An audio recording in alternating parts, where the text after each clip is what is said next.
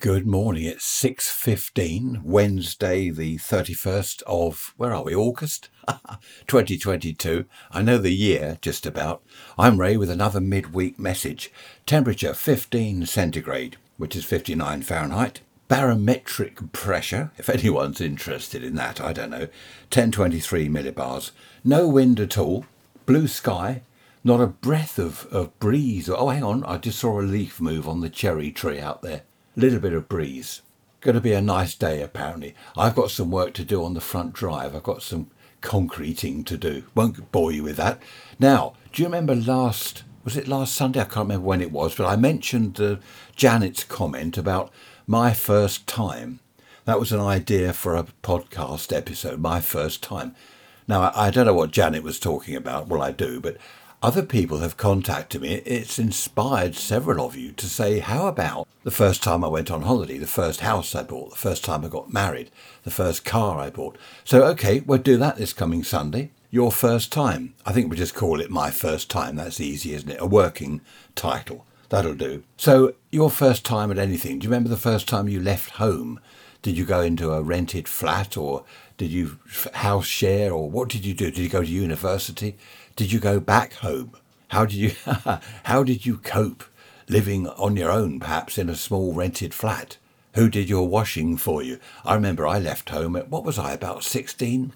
A couple of friends of mine had bedsits, and I thought, that's a good idea. I'll get a bedsit downtown with them, and I did. And it was all right for a week or two, but then I thought, I don't know, I'm losing weight, I'm hungry. My washing isn't done, so I went back home. Happy days. One here from Ernie. Hello, Ernie. An email.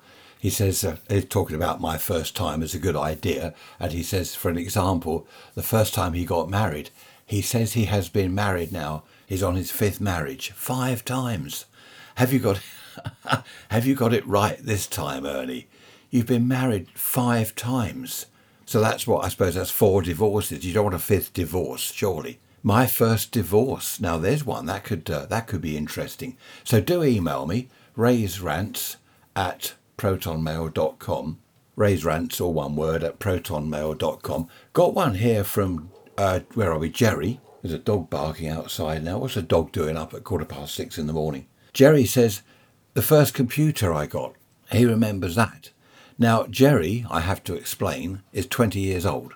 So we're not going back to the 1950s, 1960s. We do have quite a few younger listeners, which is great. Jerry was saying in his email that he's very interested hearing about the 50s and 60s, 70s. But of course, he can only go back so far, being 20 years old. So his first computer, he says, which was an amazing day.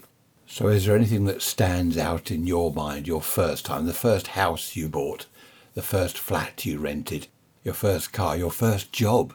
How about that, your first job? How old were you? What job was it? Was the money any good? Were you exploited, as I seem to be, when I was an apprentice radio and TV engineer? Be great to hear from you. We've still got a hosepipe ban where I am on the south coast of Britain. I think there's an official drought now where we are. We've had quite a bit of rain, so everything is becoming green again. The lawn is now green rather than brown as it was. But there hasn't been enough rain. We need to fill the reservoirs. Apparently in this country we haven't built a new reservoir for 31 years, and yet the population has exploded in that time.